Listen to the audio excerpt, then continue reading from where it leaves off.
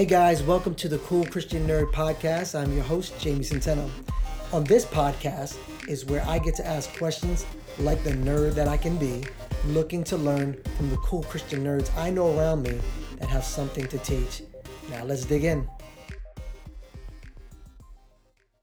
I'm on the line with Bishop Mark Chironna. So excited about interviewing him today about something special that's been going on called the Issachar Initiative. Just to tell you a little bit about him, he's a life coach. He has many books. He's authored many books. The most recent one is The Dead Prophet Society. That sounds so cool. I'm glad to have a copy. He also is a bishop over there in Orlando, Florida, Church on the Living Edge. He's a TBN host. He has a TV program on the network. He's a globetrotter. He's all around speaking as an itinerant guest speaker. Revivalist Edge. He's a prolific theologian and philosopher Edge with him as well. He has more degrees than a thermometer. And as a person, he is shockingly humble. And so I want you just to meet him and enjoy the conversation we're going to have today. Thank you for being on this Cool Christian Nerd Podcast, Bishop. It's an honor to be with you, Pastor Jamie. Great. Well, I want to get into this. There's been some special things I had the privilege of being a part of with this Issachar initiative, and I want more people to know about this. And so the first question I would have is, one of the ways I would describe the Issachar initiative is that it's a gathering that's representing the power of Pentecost to Pentecostal and charismatic leaders that we're inviting into the room. But it's a place where you want them kind of like theologically sound, and you want it to be generationally transferable. So that's some of the ways, and one of the ways I would describe it. Why don't you take a moment and kind of give us more substance to what this Issachar initiative is to you? Okay, let me begin at the beginning. When Dr. Leonard Sweet, who is one of my dearest friends, whom I've known for well over 2.5 decades, became my doctoral chair in theology in terms of applied semiotics. Semiotics is the study of signs. It goes back to the 19th century to a Frenchman who was a linguistic specialist and semiotician who saw signs as both visual and linguistic. His name was Ferdinand de Saussure. In America, Charles Sanders Peirce would be the father of American semiotics. Now, Peirce was Trinitarian in his thinking, and so it was Peirce who proposed the signified, and the signifier. So, for example, when we talk about a sign, if I were to take you to Orlando for the first time, and we were to get on, and you wanted to go to Disney World, and we were to get on 528 from the airport heading west, and then got on I-4 going south, the first Disney exit is the Lake Buena Vista exit. Yeah. And it'll say Disney World. Now, if you jumped out of the car and climbed up on the sign, you missed the purpose of the sign, thinking it was Disney World. Yeah. But the reality is you probably wouldn't do that, because somewhere in your mind, you have a concept of what the sign signifies or signifies. So in your mind, when you see the sign Disney World, you think of all the images that the sign signifies. Until we get to Disney World itself, we won't see that which is signified with a D, signified. So there's the sign, the signifier, and the signified. So the sign is the thing that points us to something. What it signifies or signifies is the image we have. And then the signified thing, it's the signifier, the original thing, is the actual experience. So when Jesus, for example, performed signs, they pointed to something that was expected in conceptual ways in the minds of the masses of Jews. However, what they signified often got distorted because their expectations of Messiah were political rather than the way God was revealing who the suffering servant was. They wanted a political king that was going to be like all the other nations, and not one that would deliver them from sin, from degradation, and restore all of creation. So Hmm. when Jesus is confronted by the Pharisees in Matthew chapter 16, I believe it is, and they demand a sign.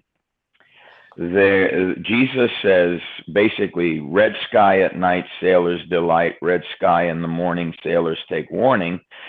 You guys, he says to the Pharisees, you are experts at interpreting the signs of the weather, but you can't interpret the signs of your times. And Hmm. he says, no sign, and no sign is going to be given you except the sign of Jonah, which is where Jonah was swallowed up in the belly of a fish and later is resurrected on Gentile territory. So their expectations of what the signs of the times meant had nothing to do with what they signified. And Hmm. so Jesus upset the apple cart. So when we talk about Issachar, because Jesus is the true Issacharian, Nazareth is right on the border of Issachar, Zebulun, and Naphtali. So Jesus, even in his own physical experience and life, was raised in Issacharian territory because Hmm. he is. Anyway, so when we talk about the sons of Issachar, the classic verse we talk about is First Chronicles 12, verse 32, because the Right. sons of Issachar were those that understood the times and knew what to do about it.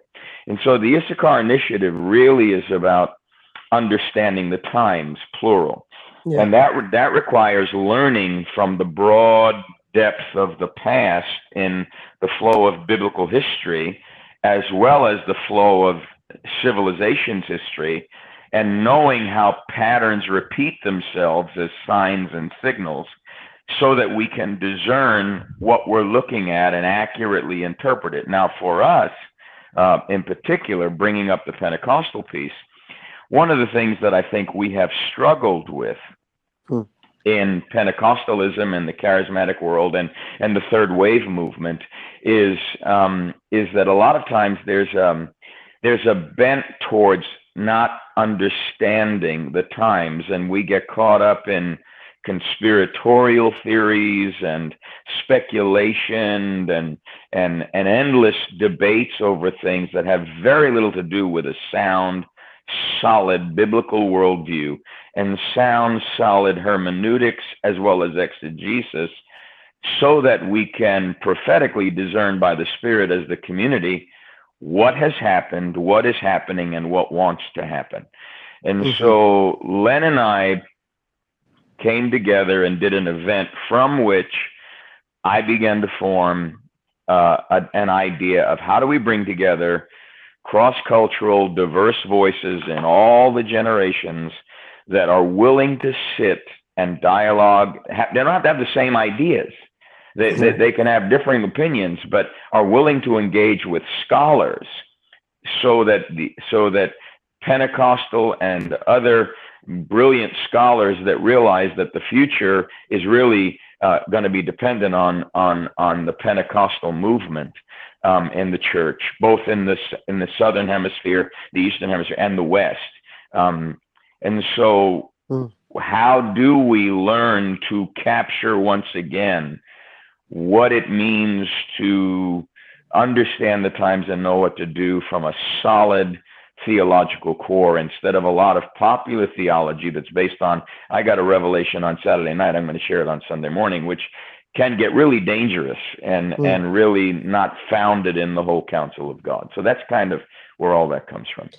Yeah. So when we're gathering, the idea, from what I'm hearing you share, is that we are almost saying, hey, we're all looking at these signs. You might see others, I might see these, but let's learn to interpret together. Let's learn to interpret the signs. Let's see the biblical worldview. Let's make sure we're having the most refined version of that in our hearts, so that when we go forward, we're able to speak from that place. Is that a little bit of it Yeah, too? I think that's part of it. So in other words, it's both the signs in scripture and then the signs in culture Yeah. that are shaping what's going on, because there are obviously when it comes to the future, the entire development of what's called futurology, which is an academic discipline now since the 20th century, is all about trends and cycles throughout history. And so, Alvin Toffler's The Fourth Wave was a classic book at the turn of my generation, the late baby boomer generation. And there's been a lot of books written by what are called futurists. Well, not every trend is trending towards truth. Yeah. And the church has to begin to discern that while we may want to be trendy, we're in the world, but not of the world. Right. And the trends that are trending away from truth cause us to accommodate the culture rather than speak to it with power. And so I think that's where the Issachar Initiative comes into play in terms of how do we tackle, and there are some really big issues. I mean, if we look at right now, let's just take the issue of how divided we are as a nation. Let's just take America, for example, and how divided we are, and how we are divided ideologically, and not united theologically. Now, when I say united theologically, I'm not saying we all have to agree on every single jot and tittle of how we interpret the scripture, because within every community, there's a way of looking at scripture that predisposes us to see it a certain way.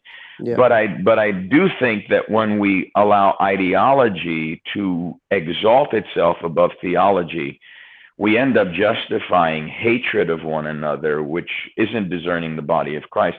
And there are some major issues, we both know that really require some tough conversations. The racial issue is going to require some real hard conversations with questions from every place being put on the table, and us realizing, you know what, we don't need to divide over this. How do we come to a place of healing? So where do we recognize those signs, and how do we come together so that they can be fulfilled in a way where we discover that Jesus has us all seated at the table, sharing the same bread and the same cup?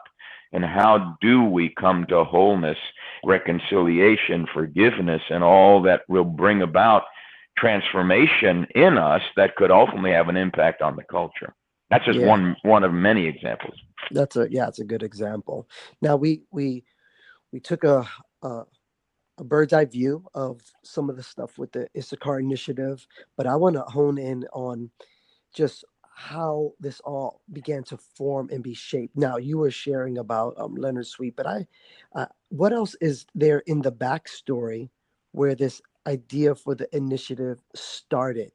Were you talking to some bishops and some pastors, some friends, and it seemed like you guys were again talking along the lines of the same wavelength, and said, you know what, there's something like this needs to form? What's the backstory? Well, part of it, I think for me, the backstory goes back for as long as I've been involved in ministry. So when I had my radical encounter with Christ at 19, not that I hadn't been exposed to the gospel. I was raised Presbyterian. I went through the catechism at 12 years old, the Westminster Shorter Catechism. So I was raised in a Presbyterian context, which had kind of both a social gospel as well as a somewhat Calvinistic approach to being formed and shaped in the community, which has served me well. I'm grateful for that. Now, I'm certainly not a reformed. I'm far more, you grow and you adapt, and I'm far more Wesleyan in terms of how I view life in God and life in the Spirit, and actually for Pentecostalism, go back to Wesleyan pietism. So I'm far more Wesleyan in my thinking these days. But from the very beginning, Pastor Jamie, I had a prophetic bent. I didn't know what to do with it. I had this sense of how the prophetic was always from the very beginning something that was keen to me. I would read this. I devoured when I first had a really radical encounter with Jesus at 19. From then on, I began to immerse myself, particularly, believe it or not, in Moses and the Pentateuch. And ironically, he becomes the paradigm prophet because it's him who says, The Lord your God shall raise up a prophet like me, pointing to Christ.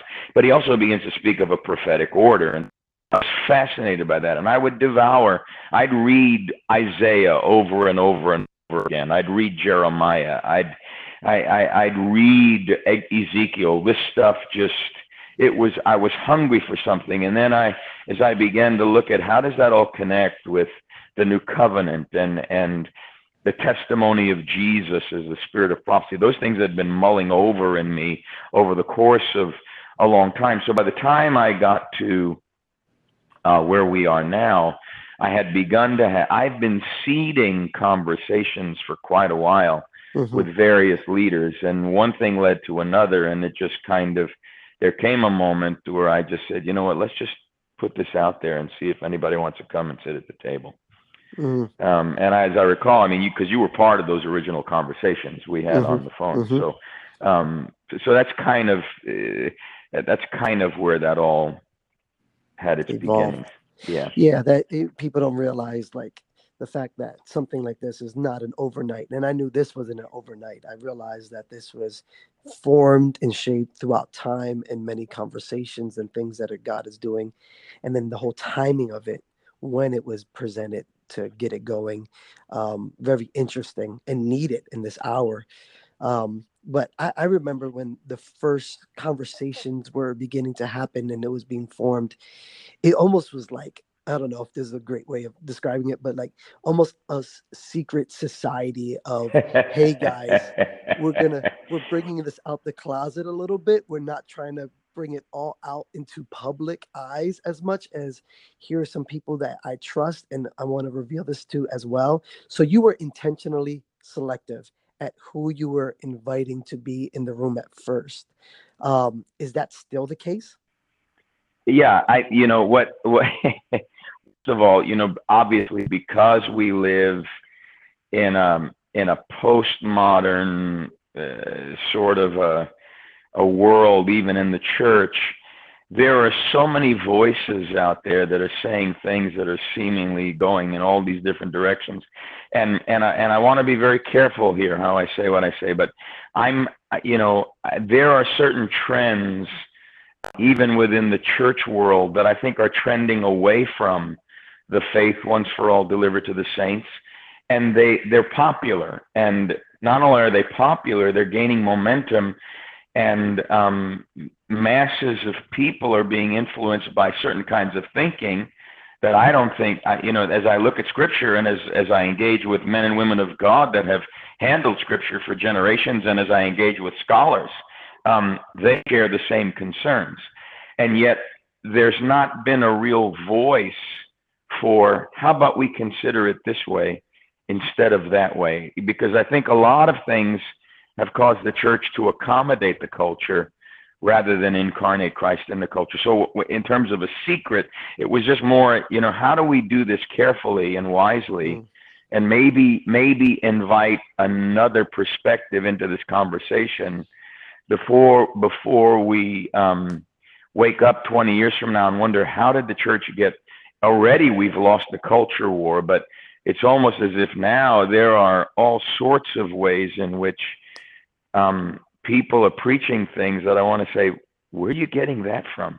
This is not scriptural. And so that's kind of where that came from. And finding enough voices that are courageous enough to come together as one and say, you know what, we don't buy into a lot of this consumer-driven Christianity. We want the faith once for all delivered to the saints, and we want to get into the meat and potatoes of what is spread for us at the table of the Lord. Yeah, because you're gathering, Pentecostals and charismatic leaders of different persuasions, and some don't know each other, some do know each other, but they're still willing to come into the room to really explore together what the Spirit is saying and learn and glean from one another. Now, I know you're still there's a sense where I like the fact that you're still willing to be comfortable with mystery and still exploring at the totality of what it's going to look like. But what can people, like, currently, what can they kind of experience? Can people expect if they were like to come to some of these past initiatives? What do you say is some of the things that are pretty um, concrete, but other things that are still flowing and being explored. Well, I think one of the things that I think that is part of the experience is that there are lecture that 30 to 40-minute lectures by scholars, as well as one or two seasoned voices that have got a long track record in ministry. Mm-hmm.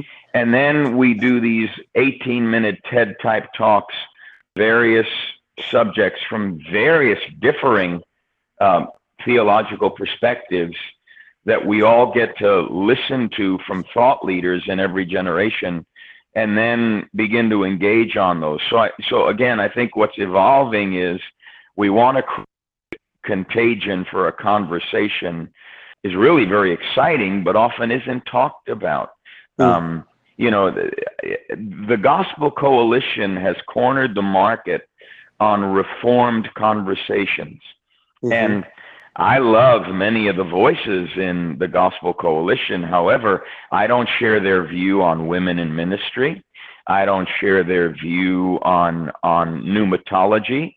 I think there are things we agree on, but I think there are things we can add value to that conversation and bear witness to Pentecost in a way that invites a larger conversation amongst us, instead of us sitting at their table having to listen to them without being able to say, but wait a minute, there are other ways of looking at these texts that are still faithful to the tradition, faithful to the scripture, and faithful to what again, I'm going to go back to the Wesleyan quadrilateral and a hermeneutic that includes a community called the Pentecostal community that you just can't dismiss. I mean, John MacArthur wants to dismiss the Pentecostal community in a very ad hominem way and attack and destroy and profane something that the Holy Spirit himself is doing.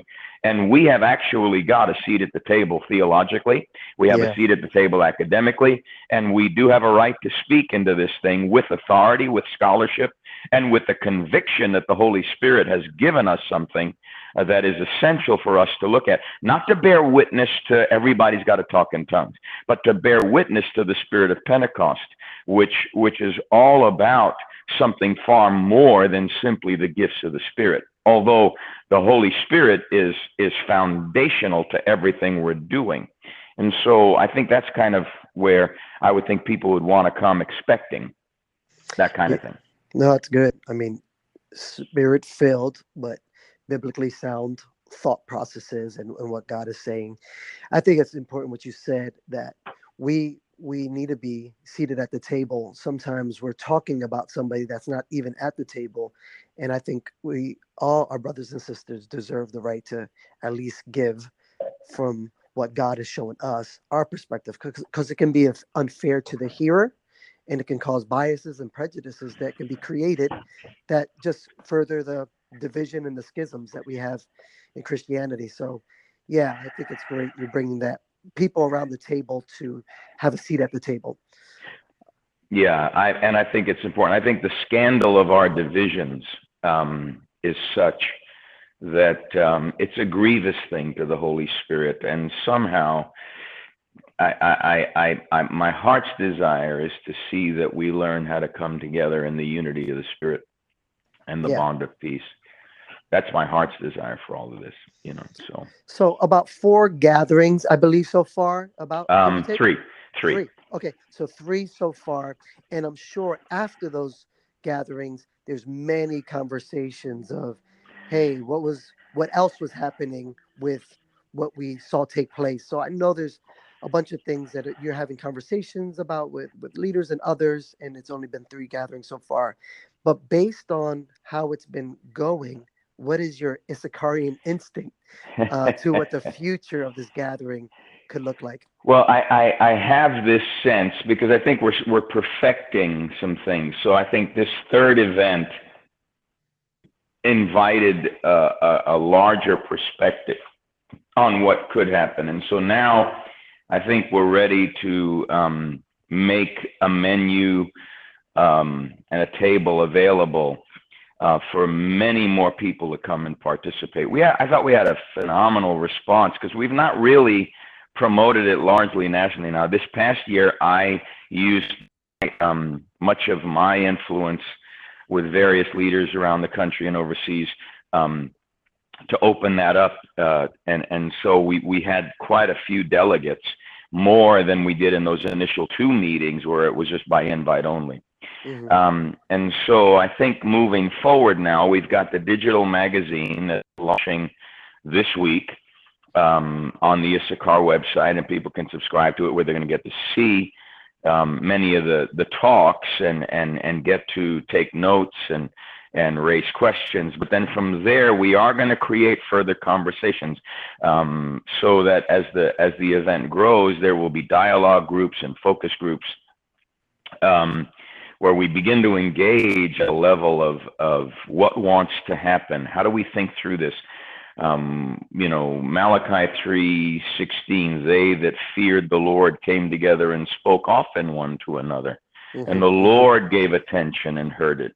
So somehow have the kind of conversations that God says, I'm going to get involved in this, because you're saying and doing things that are tied to what my spirit is desirous of bringing forth in the current culture. So I think that's where it's going. Yeah, it seems like it's not just going to be based on the gathering once a year, twice a year, but actually trying to use technology and the digital universe to sort of like, how can we keep this conversation going? Absolutely. How can you have content accessible to you? And let's see what the Spirit does with that as well. Absolutely. Yeah, because to me, ultimately, the Issachar Initiative is a conversation. It's a conversation. Yeah, that's great. Now, I know you would know as well, like it's not for everybody. So some people have a lot going on, and they have some things that might be what they are, and commitments and what have you, or there's just some people. I mean, we talk about there's a Pentecostal and charismatic bent. If you're comfortable with that, you're welcome to be a part of that dialogue, but it isn't for everybody. So who should be the people who highly consider participating in the Issachar Initiative, and why those people?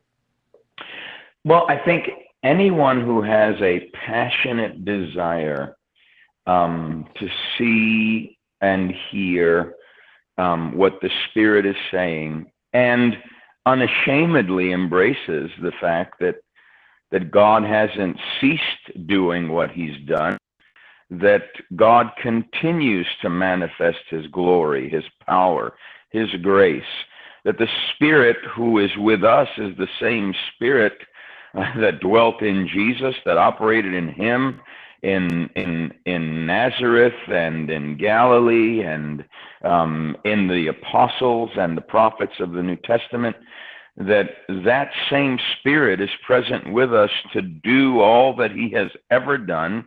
And signs and wonders still follow the proclamation of the gospel. The gospel has to be preached in the demonstration of the Spirit and power. And I think there are dynamics of the Spirit that have to include and the principled, as well as the supernatural. And I think that it's not either or, it's both and. And I think we come from a really solid place of scholarship, because we've got some of the finest Pentecostal and Wesleyan scholars that are part of Issachar, that would benefit anyone that's hungry for that, that's a pastor or someone involved in apostolic, prophetic, evangelistic work, that really wants to have solid footing on why they are operating in the conviction they're operating in. I think they would be tremendously enlarged in their capacity for hungering and thirsting after righteousness and after truth, to be involved in building conversations with those that are part of Issachar. Yeah, that's why I said in the beginning that I really see this as a representing and promoting of the power of Pentecost. Yeah. It's just kind of like we've learned a lot throughout the years, and we've taken a lot, and there's some things that need to be represented because it might have gotten lost in translation, and the culture is probably threw some dirt on those wells. and we're here redigging some of those wells that our forefathers dug. And that's a great metaphor. Isaac redigging the wells of his father Abraham. That's a perfect metaphor for what I think we're doing. Yeah, so this is great. Even thank you so much for this interview. I feel like even though we're talking about the Issachar Initiative, I think people are getting so much more than just that, and have an opportunity to pray or consider how they can be a part of this wonderful work that's happening with that. Now, how can people learn more about the Issachar Initiative if they want to learn more about it? Well, they can go to the IssacharInitiative.com and the IssacharInitiative.com, and they can subscribe to the monthly digital magazine, which is going to give them, and we've got tons of footage, and we're going to be posting articles and blogs, so they can start there. They can also usually on my website there's something about Issachar, although we're directing everything towards the Issachar Initiative. They could log on to markchironna.com as well and find out a little bit about where I'm going with all of that, for sure. That's great. Well, there you have it, guys. I mean, I think the what's been formed and what's been gathered together after these couple of meetings with Issachar Initiative, this is a great time for people to really come in and see what's taking place and help begin to shape the future of what this looks like. Thank you again, Bishop, for Thanks, sharing. Pastor It's Jamie. always rich when we get to talk. Bless you, man. Well, thanks for joining us, and that's our time for this week's podcast. Be sure to subscribe to the Cool Christian Nerd podcast, where you can get your digital discipleship fix. Till next time.